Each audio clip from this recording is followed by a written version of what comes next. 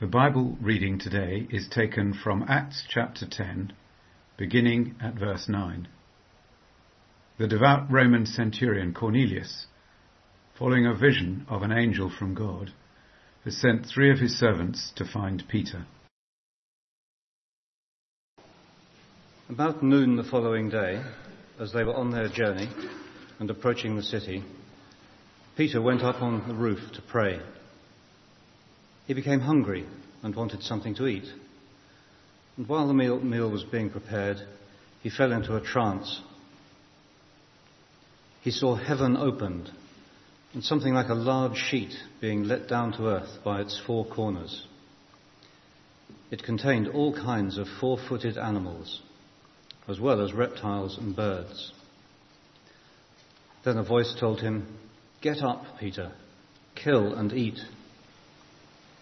"Surely not, Lord," Peter replied. "I have never eaten anything impure or unclean." The voice spoke to him a second time. "Do not call anything impure that God has made clean." We continue at verse 36. This is the following day at the house of Cornelius, the centurion, and Peter is speaking. "You know the message God sent to the people of Israel, announcing the good news of peace through Jesus Christ, who is Lord of all. You know what has happened through the province of Judea, beginning in Galilee after the baptism that John preached, how God anointed Jesus of Nazareth with the Holy Spirit and power, and how he went around doing good and healing all who were under the power of the devil, because God was with him. We are witnesses of everything he did in the country of the Jews and in Jerusalem. They killed him by hanging him on a cross, but God raised him from the dead on the 3rd day and caused him to be seen. He was not seen by all the people, but by witnesses whom God had already chosen, by us who ate and drank with him after he rose from the dead.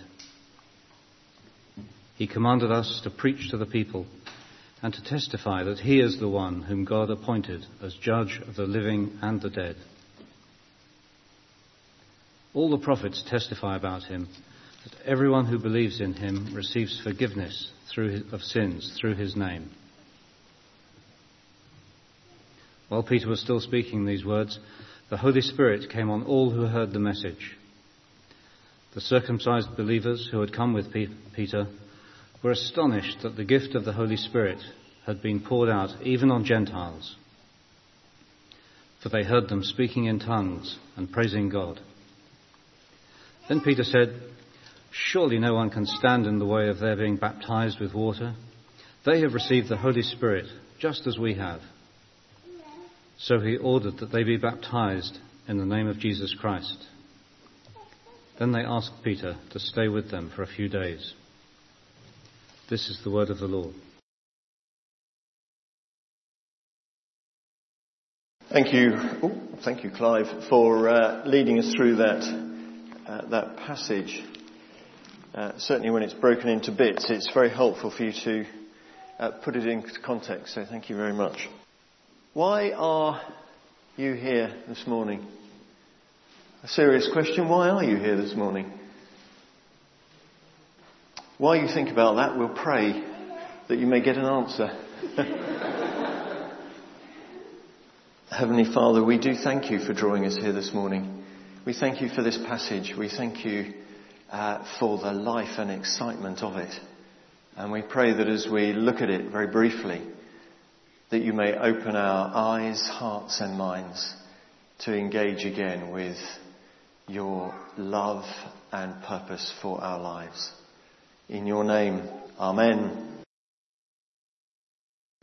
I do ask that seriously. Why are you here this morning? Sometimes when you look back at your life, you're able to see how things sort of draw together and come together to create that special moment, that special point at a special time.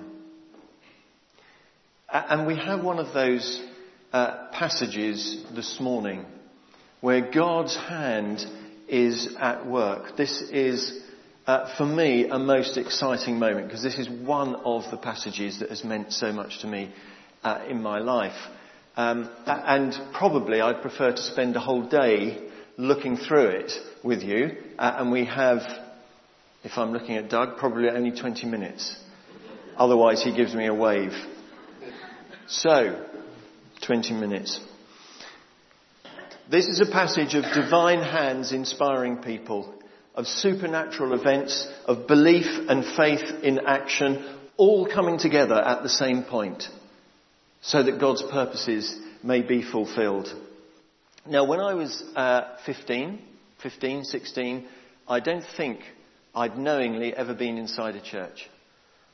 I hadn't even been allowed to go to my grandmother's funeral because they didn't think it was appropriate for me. I think I was 12, 11, 10, 11, something like that. I started going to a youth group. I then went inside a church because the youth group was attached to a church. I knew nothing about it whatsoever. I then met a girl. How often does that happen?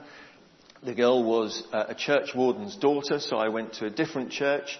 I found out that loads of people from school went to that church, and they were different. They were actually really nice people. And they cared about each other, and they talked to each other, and they looked after each other, and I thought, wow, this is different. And I found myself at St Saviour's, and the rest, as they say, is history. But so many different angles coming together to bring me to that point at one time. I knew nothing of the Bible. Nothing. I knew nothing of the people of Israel. But I had a sense that God loved me, and that was good enough.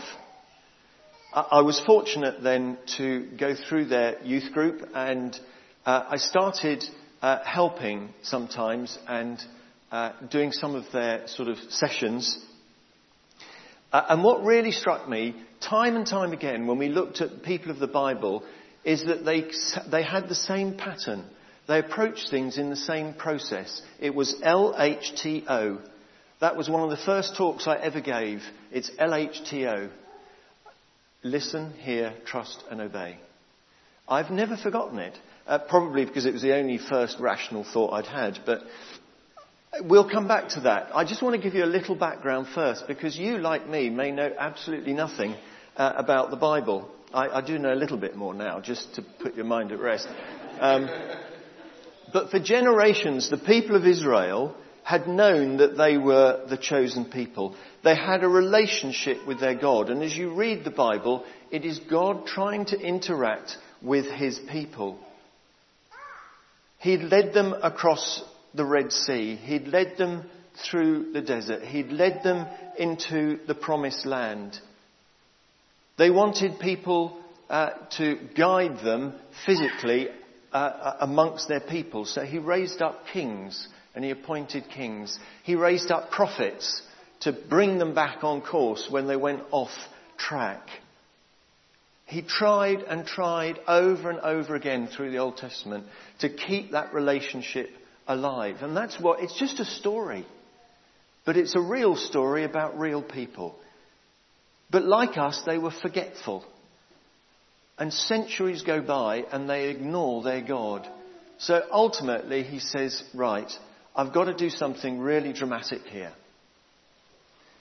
So he allows his own son to come to earth, to live and to teach and to example the presence of God amongst them. And they kill him. That's okay for God, because he knew that they would do it in order that he would rise again and forever allow the open door between us and God to have that relationship. And that is the difference between the Old Covenant and the New Covenant, which the Bible talks about. The Old Testament, conveniently situated in the Old Testament, and the New Testament. So that we know that when the New Testament comes, it's the time of Jesus Christ. And the furthering of that relationship through Jesus Christ. But it was still for the Jewish people, the chosen people. But there were some outside of that Jewish culture who knew God and they believed in him. And we even saw that on Thursday, those of you who were with me on Thursday at the communion here, how actually it was the enemies of God that very often saw him at work, believed his message and trusted in him. They trusted in the God of Israel even when the people of Israel had forgotten. And Cornelius is one such person. We are told that he is devout and God-fearing. Now, I don't know what that means in this context, what his real understanding of Christianity, as we would know it, might have been. But the thing is with Cornelius is that he was a Gentile. He is outside this covenant relationship with God. He is not a Jew. He is not one of the chosen people. And so we come to this dramatic story, and I just love this story. 1103 in your Bibles, chapter 10. And I'm going to make up some dates here. They're completely pretend dates. I could be completely accurate, of course. I have a chance. But on a Monday afternoon at 3 o'clock, Cornelius is praying. And he has a vision. And he has a vision that he's told to go and seek Simon Peter, who is in Joppa. And after this vision, he goes downstairs, he gathers his servants together, he tells them a story and says, I want you to go to Joppa. And I want you to find Simon Peter because I really, really need to speak to him. Now, Joppa is about 36 miles away from Caesarea. And these poor servants are walking. So they set out the following day at about noon. So this is now Tuesday. They set out on the Monday. They arrive at the house of Simon Peter at about noon. Well, just before noon, Peter had been prompted by God to go up and pray. It's one of his times of prayer. So he went up on the roof of the flat roof where he was staying, and he starts to pray. And he has a vision, and it's of a sheet being lowered. Now, this is right on the coast, apparently, this house. So some people say it was probably the sailcloth going by on the water in his mind. But it doesn't really matter what it is. This cloth is full of animals. And he hears this voice, go on, Peter, go and eat. And he would have been hungry. It's noon, it's a hot day, and he's praying. And he sees these animals being lowered down in a sheet in his mind. And he says, no, I can't do that. They're impure. That would make me unclean. And he hears those words, verse 15, do not call anything impure that God has made clean. So it happens again, and the same voice comes back. It happens a third time, and the voice comes back. And then the voice says, get up, there are some people coming to your door. So now we are at noon. The servants are approaching the door. Peter is coming down from the roof, and they meet. They eat with him. They spend Tuesday night with Peter, and on the Wednesday they set off back to Cornelius in Caesarea, and they arrive in Caesarea on the Thursday, and Cornelius has gathered a whole group of people around him. They speak. We heard the words because Clive read them to us, and he makes this declaration of all that Christ is, and the Holy Spirit moves around those people. And they're all speaking and praising. They're speaking different languages as they are touched by the Spirit of God. Wow.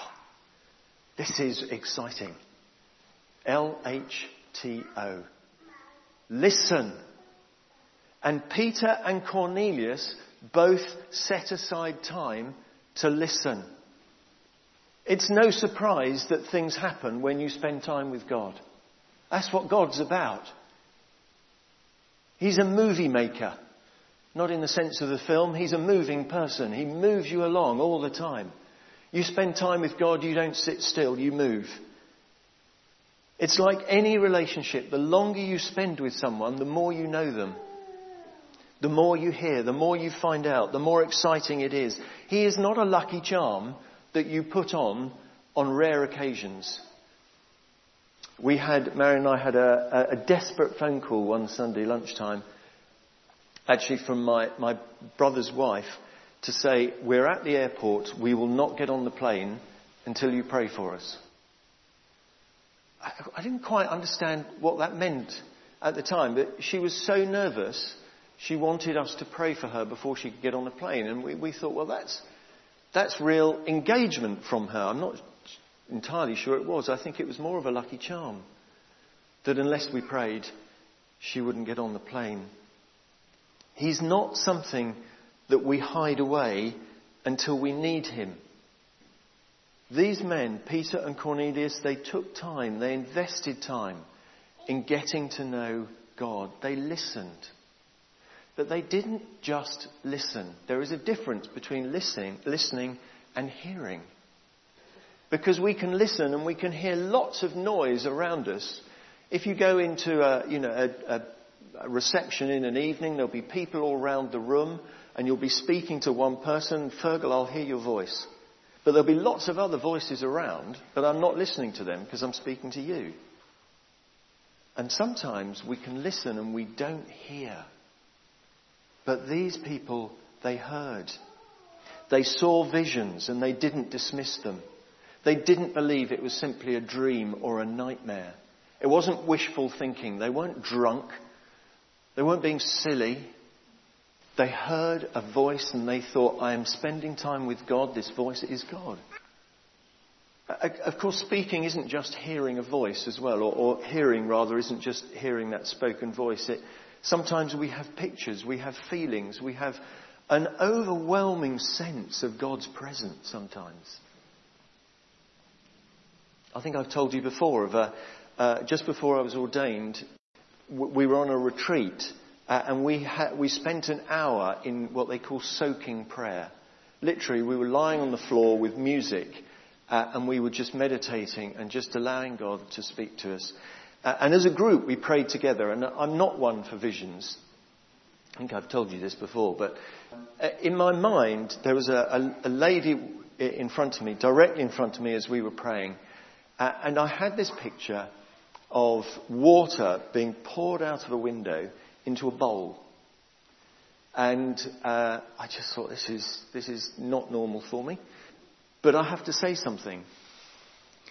And as we were praying, I was praying over her this vision. And she completely collapsed. And then when she got up, she said, do you know, I was thinking, in the church where I am, my biggest ministry is amongst young women with children, and my ministry is baptism. And you've just confirmed to me that my ministry is real. The night before we were to be ordained. That wasn't me. But for once, I listened and I heard. And then what's more, I trusted. I trusted what God was saying. And so I said something. God has a plan. And he knows that for Peter and for Cornelius, it is bizarre. I'm going to tell you to send your servants 36 miles away to find a man that you've never heard of, in a house which you've never seen, in a village which you've probably never been to, and I want you to bring him back so that you can have a chat. Ridiculous. Completely ridiculous. Why are you here this morning? It's ridiculous. Why did you come? You see, for Peter, this was a Jew. He was a Jew. He did not associate with Gentiles. He did not welcome them into his house. He was not allowed to eat with them. He was not allowed to offer them accommodation. No sleepovers between Jews and Gentiles. It didn't happen. But Peter allowed it to happen. Because he'd had a word from God. He'd listened, he'd heard, and he trusted. Do not call anything impure that God has called clean. This was the meaning of the phrase for him. This was his moment. It's not for you to see them in an inadequate or undeserving way. Listen, hear, trust, and then obey. Because we need to follow through with what we're asked to do. Is it not interesting that this is in Joppa? What else happened in Joppa? Do you not remember a young man and a whale? Jonah had his calling when he was in Joppa, and he ran in the opposite direction. Peter has his calling in Joppa, and he says, it's okay. This is from God, and I'm going to do it. He didn't judge, he didn't condemn. He welcomed the servants, he welcomed Cornelius, he went with them, he spoke to them, he converted them. And this was the first time, that's why I get so excited, this is the first time the Gentiles are admitted into the covenant with God. At least amongst men, God always had that purpose. He always had love for all people. But this is the first time that the people of God have said, actually, we're not going to shut the doors. They're just open. If you love God, please come in. And then in Acts 11, Peter goes off and tells the other disciples to do the same thing. That the Gentiles are now part of the kingdom of God. So, listen, hear, trust, and obey. And for us, what does that actually say to us for our day to day? Do you know anyone that is marginalised? That could come in a variety of forms, couldn't it? It could be someone at work that just actually sits in the corner and is not part of the fold. It could be someone that's just sitting at home lonely. It could be someone from overseas. It could be someone who's disadvantaged in some way. Perhaps they're ill. Perhaps they suffer from depression or something else. Are you the person that they speak to? Are you the person that they confide in? Do not call anything impure that God has made clean. This could be your moment. It could be their moment, because God has called you.